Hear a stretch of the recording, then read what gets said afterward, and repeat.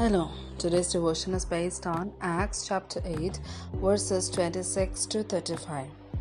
Now an angel of the Lord said to Philip, "Go south to the road, the desert road, that goes down from Jerusalem to Gaza." So he started out, and on his way he met an Ethiopian eunuch, an important official in charge of all the treasury of the Kandake, which means Queen of the Ethiopians. This man had gone to Jerusalem to worship, and on his way home was sitting in his chariot reading the book of Isaiah the prophet. The Spirit told Philip, "Go to the chariot and stay near it."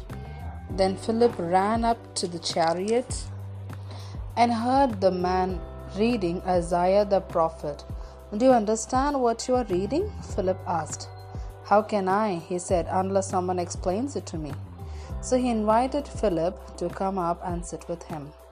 This is the passage of scripture the eunuch was reading. "He was led like a sheep to the slaughter, and as a lamb before his shearer is silent, so he did not open his mouth. In his humiliation he was deprived of justice. Who can speak of his descendants? For his life was taken from the earth." The eunuch asked Philip, "Tell me, please, who is the prophet talking about, himself or someone else?" Then Philip began with that very passage of scripture and told him the good news about Jesus. Here ends the Bible reading.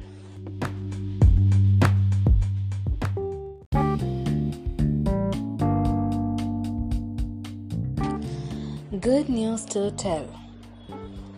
"What's your name?"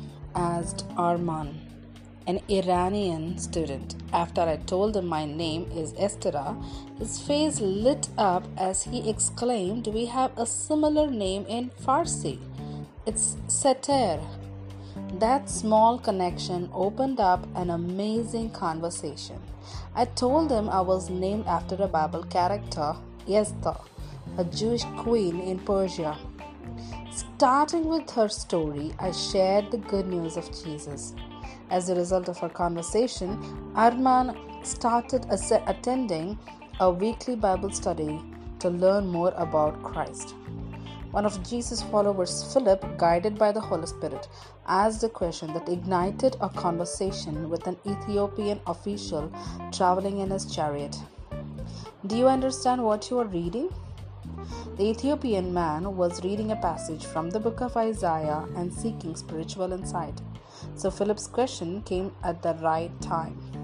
He invited Philip to sit next to him and in humility listened.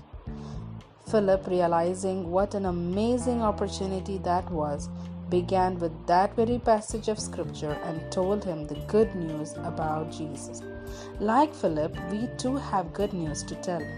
Let's seize the daily occasions we encounter in our workplace, at the grocery store, or in our neighborhood. May we allow this Holy Spirit to guide our steps and help us give the words to share our hope and joy in Jesus.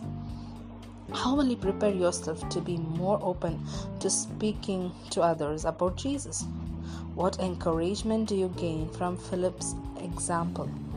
Let's think about it. God, guide my steps today towards someone who needs the hope that only comes from Jesus.